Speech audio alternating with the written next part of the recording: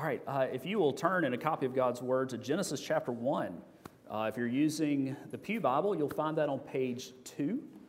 We're going to be looking at several different passages this morning, but we're going to begin where it all began, Genesis chapter 1.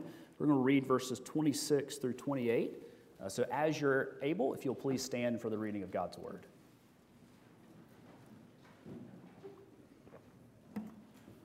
Genesis 1, starting at verse 26. Then God said, "Let us make man in our image, after our likeness, and let them have dominion over the fish of the sea, and over the birds of the heavens, and over the livestock, and over all the earth, and over every creeping thing that creeps on the earth." So God created man in his own image. In the image of God he created him. Male and female he created them. And God blessed them. And God said to them, "Be fruitful and multiply and fill the earth and subdue it, and have dominion over the fish of the sea, and over the birds of the heavens, and over every living thing that moves on the earth." This is the word of the Lord. Thanks be to God. Let's pray. Father, we need you and we need your word. So, Father, would you please bless the preaching of it, that you might grow us in your grace. We pray these things in the name of Christ our Savior. Amen. Please be seated. You know, the old joke is that preachers are nice on Mother's Day, and we tell the mothers how great they are. And then on Father's Day, we let the dads have it. And that is a lot of fun. However, not that I've ever done that. However, this year I want to take a little bit different tact and back up and think through God's design for families. And in order to do that, we've started in Genesis chapter 1. How has God designed the family to work? And specifically on Father's Day, what does it mean to be a godly man? What does it mean to be a godly man? You know, culturally, we're in this moment where some would say that you can't even answer that question, that is an unanswerable question. But you know, God's word is actually pretty clear on what it means to be a godly man. Now, not every godly man is a father. Not every godly man is a husband. Those may be things that God has called you to, but fundamentally, what does it mean to be a godly man in whatever season of life you find yourself in? We have children here who are boys, who are praying that will become godly men. What is God calling you to, boys? And to teenagers, what is God calling you to in this season? To those who are beginning to find their way in adulthood, what is God's design for all of those things? And so we're going to look at different seasons of a man's life and what it means to be a godly man. But first, we have to begin with the idea that there are two genders, that there are boys and there are girls, male and female. It really goes back to the very foundational building blocks that God has made, not just for family, but for society itself. We saw this in Genesis 1:27. So God created man in his own image. In the image of God, he created him. Male and female, he created them. You know, God created mankind, or the race of humanity, in his image. Now, that doesn't mean that we look like God. Rather, it means that we all have souls and that we are morally responsible for our actions, and we were made for relationship with God. That means there's one race of humanity, one race of mankind, in two genders. He made them male and female. There is unity in that we are all human. We are all man in that sense of, we used to use that word, right, of mankind. But there is diversity within that unity. Now, it's not, and this is really important, it's not mankind 1.0 and mankind 2.0 as if one is better than the other. Indeed, before God, man and female, we are created equal before God. He made these two genders to be different and interdependent upon one another. They are different, boys and girls. Girls are not boys and boys are not girls. There's a difference in our genetics, our bodies, and soul deep. It is soul deep. Gender goes down to the very soul and therefore is an eternal thing, and it can never be changed. And it's a glorious, wonderful, and right thing to be a man, and it is a glorious and wonderful and right thing to be a woman. For that is what God has created each one of us to be. Now, within that unity and within that diversity, there is a differentiation of roles. And so now we begin to shift gears as we think about what does it mean to be a godly man. There is a role difference between what God has called for men and women in marriage to experience. In marriage, right, and we're going to spend more time talking about marriage later, but in general, God gave the husband a mandate to be the primary worker, keeper, cultivator, leader, and shepherd.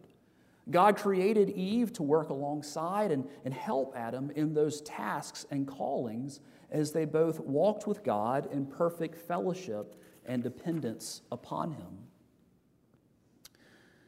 So, God has created this system. As we think about what it means to be a godly man, first, we must say that a man is male. But second, what does it look like to be a godly man in the season of being a son? In the season of being a son. Now, it could be that this is the season that lasts the longest for many of us, depending on how long we are blessed to have our fathers and our mothers alive.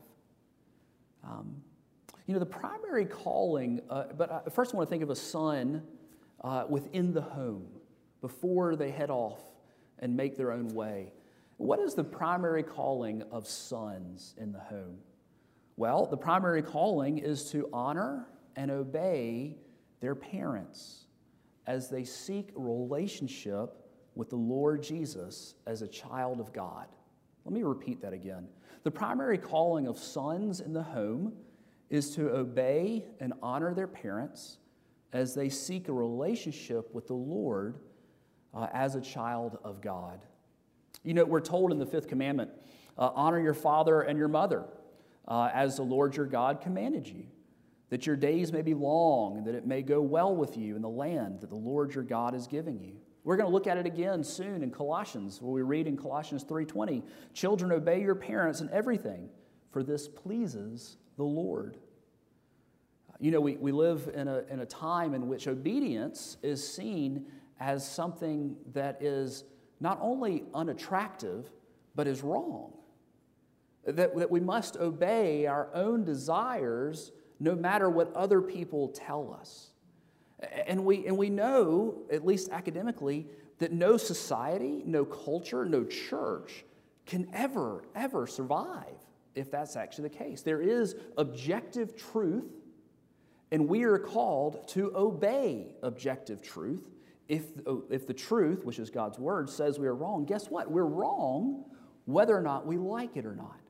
Now, that lesson, which is crucial for societies to survive and potentially thrive, is something that must be learned in the home.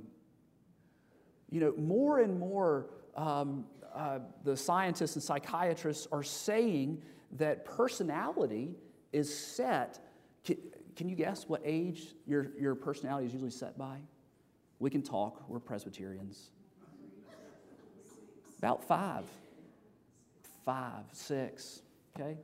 I'll give you 4 to 6. We'll do margin of error. Right? 4 to 6. This means that children first must learn to obey in the household. If men or women are ever to have any leadership roles in any sphere of life, you cannot learn to lead unless you have first learned to follow. And so what is the duty of a godly man in the season of being a son at home? It is to obey your parents. Now, boys and girls, you've got some messed up parents, because I'm one of them. I know this. I make lots of mistakes. I'm not saying your parents are perfect. They are most certainly not. But your primary role is to obey them, because they have a primary role too, and that's to teach you about Jesus. And so what is the primary role in the home as a son? It is to obey their parents, but also to pursue a relationship with Jesus. See, in childhood, most people become believers when they're children.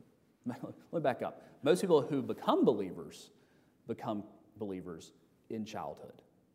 The statistics 20 years ago, the statistics were that 85% of people who became believers did so by the age of 15. Now, I would say that number is probably a lot closer to 12 or 13 now. And so these are very formative years. Children, don't let anybody say that you're not living in the real world. I loved Rob Fawcett, our preacher for the senior banquet. He says this every time he comes, that don't let anybody ever tell you you're not living in the real world just because you're in high school. Right? Children, you are living in the real world, and you are facing great pressures at school that most of us did not have to face when we were your age. We had similar pressures, but yours are different. And you are living in a crucial time to learn about Jesus and to build foundations to walk with Jesus long term.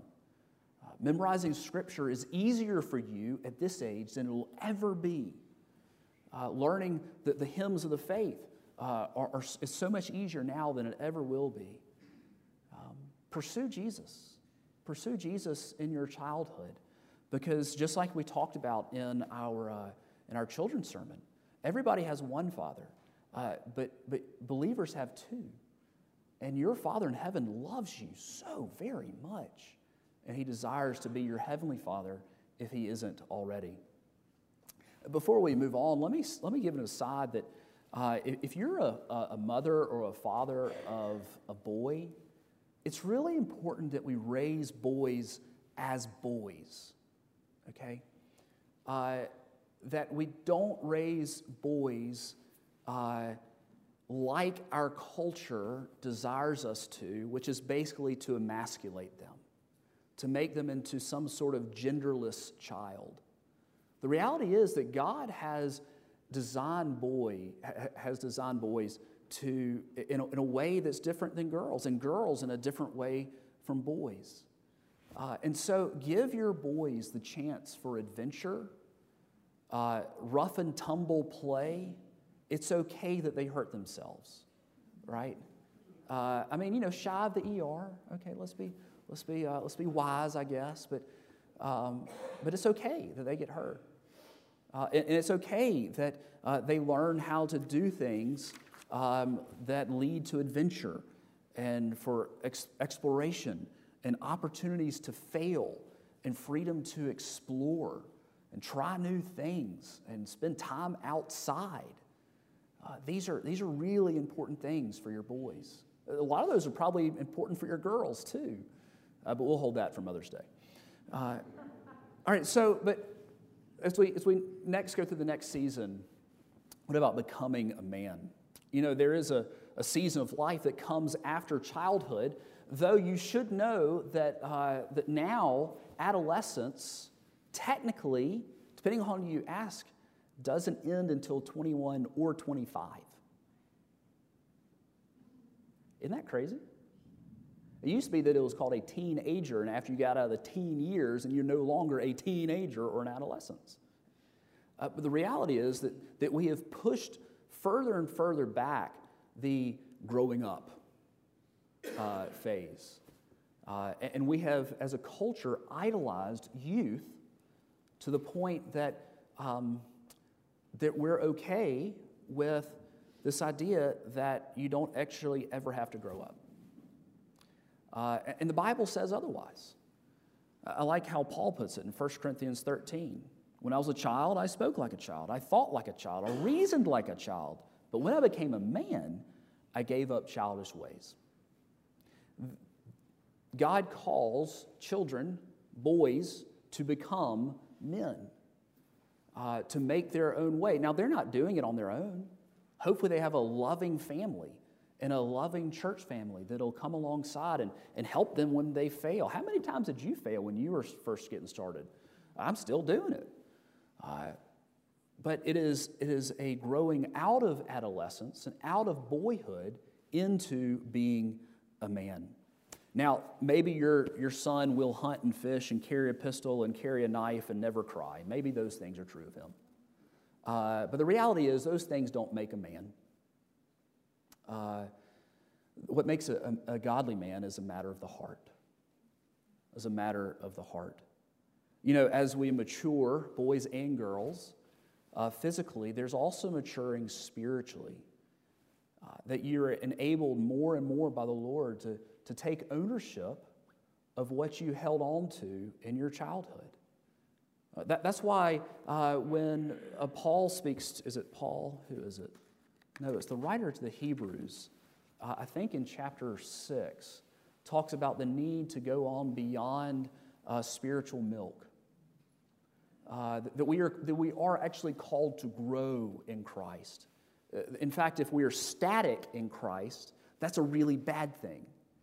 I remember a quote from someone in our Bible study that he said, you know, if I brought you into my house after I just had a child and you came in and he was, you know, six weeks old and you said, oh, how wonderful, this child's so beautiful.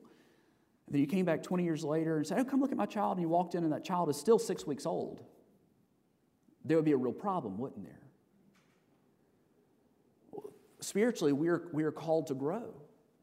And so as a boy becomes a man, one of the central primary things is walking with Jesus and taking more and more ownership of one's spiritual walk with Christ. You know, to the young men here, I would say, and to the parents and grandparents of young men, you know, there are increasingly more and more distractions in this world. There have always been distractions. And the heart can make distractions out of just about anything. But think about the things that are enduring. And think about the things that will last. And focus on those things.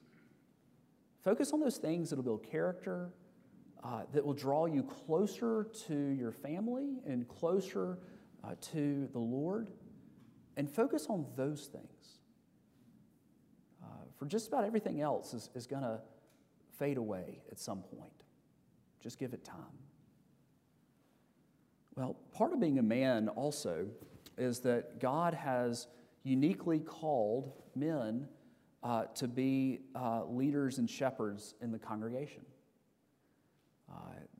God has called men to lead in the church. That's not because men are better than women, or that we have a closer relationship with God than women do. None of those things are true.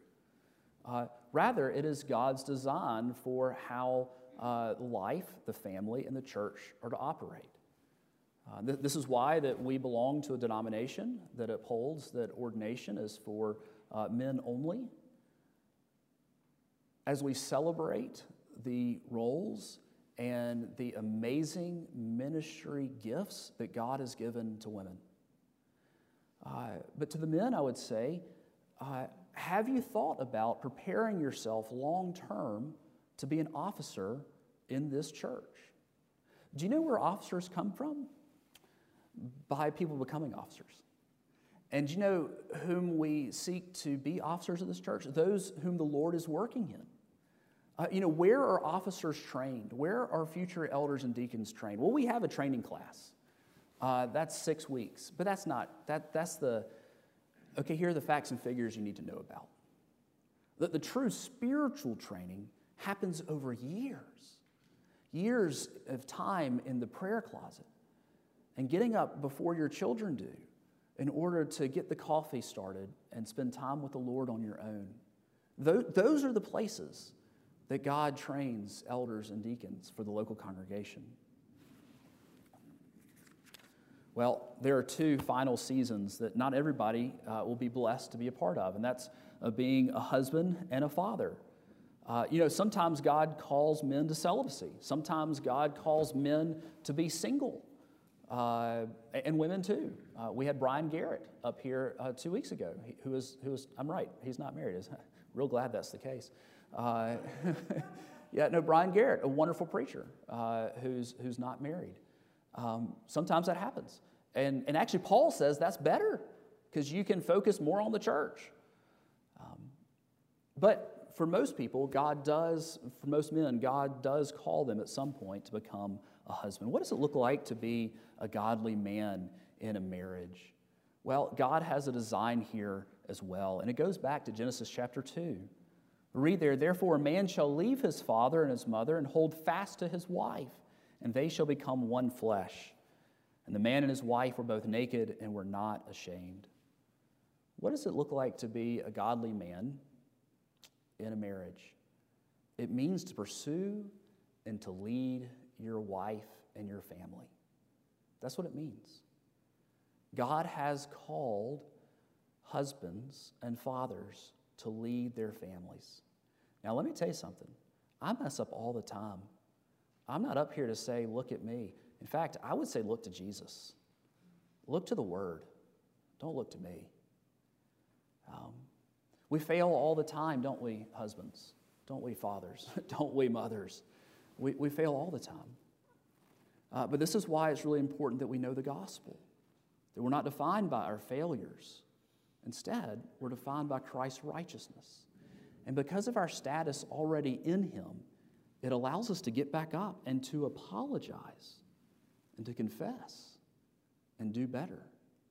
See, God has called us in Ephesians chapter 5, husbands, love your wives as Christ loved the church and gave Himself up for her.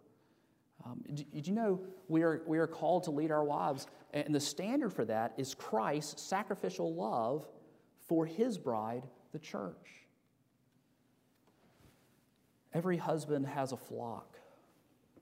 He's a leader at home. And you have a flock, husbands, and that's your wife. Now, if you have children, they're part of that flock too. But it's up to us, men, to set the priorities for the home, to set the spiritual tenor of the home. We're the ones. God has called us to be the ones who emphasize being involved in the local church. We're the ones, and I fail at this all the time, to lead our families in devotions, to help our families put first the things of God, and to help establish priorities. You know, your children will. So we're now to the next thing. Your children will often need help in saying no, and your children will often need help in having their heart shepherded to the Savior in the midst of a really confusing world. And that's primarily your job. That's what God has called you to. Now, you cannot do this.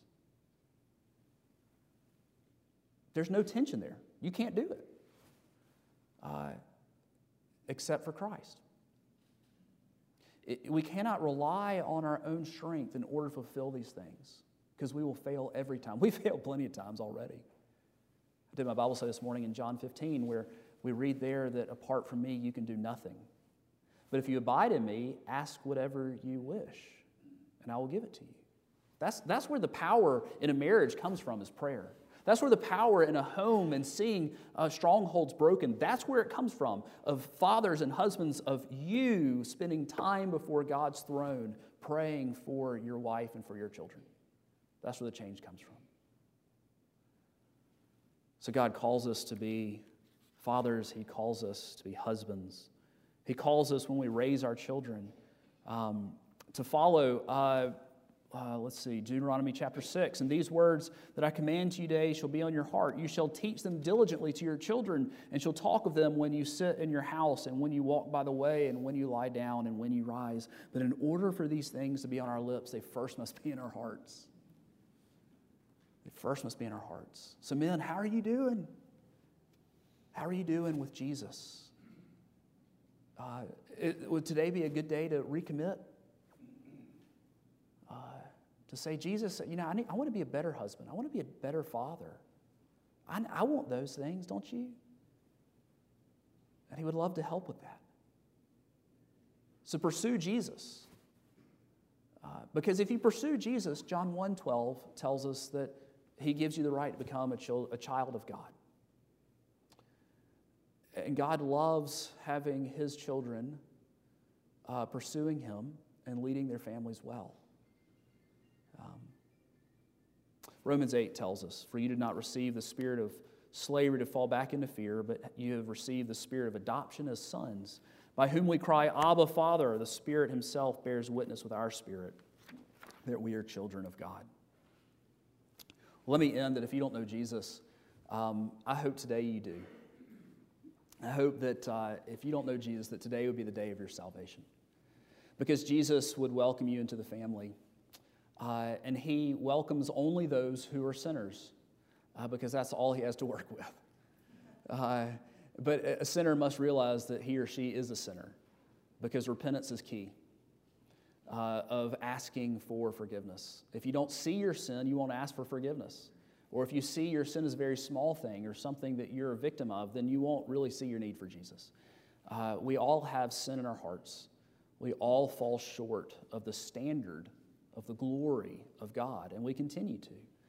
And yet there's one who has met that standard for us, and His name is Jesus. And so if we believe in Him, if we rest in Him, if we trust in Him, as we repent of our sins and ask God to forgive us, He will give us the right to become children of God. Let's pray.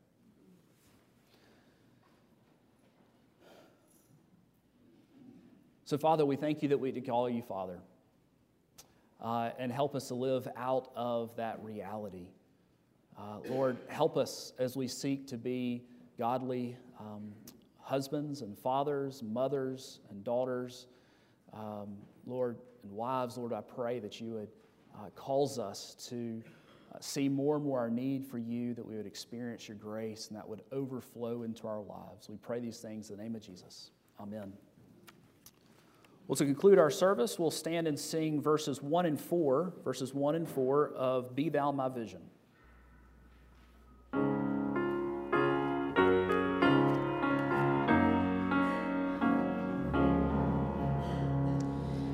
Be Thou my vision, O Lord of my heart, not be all else to me save that Thou art.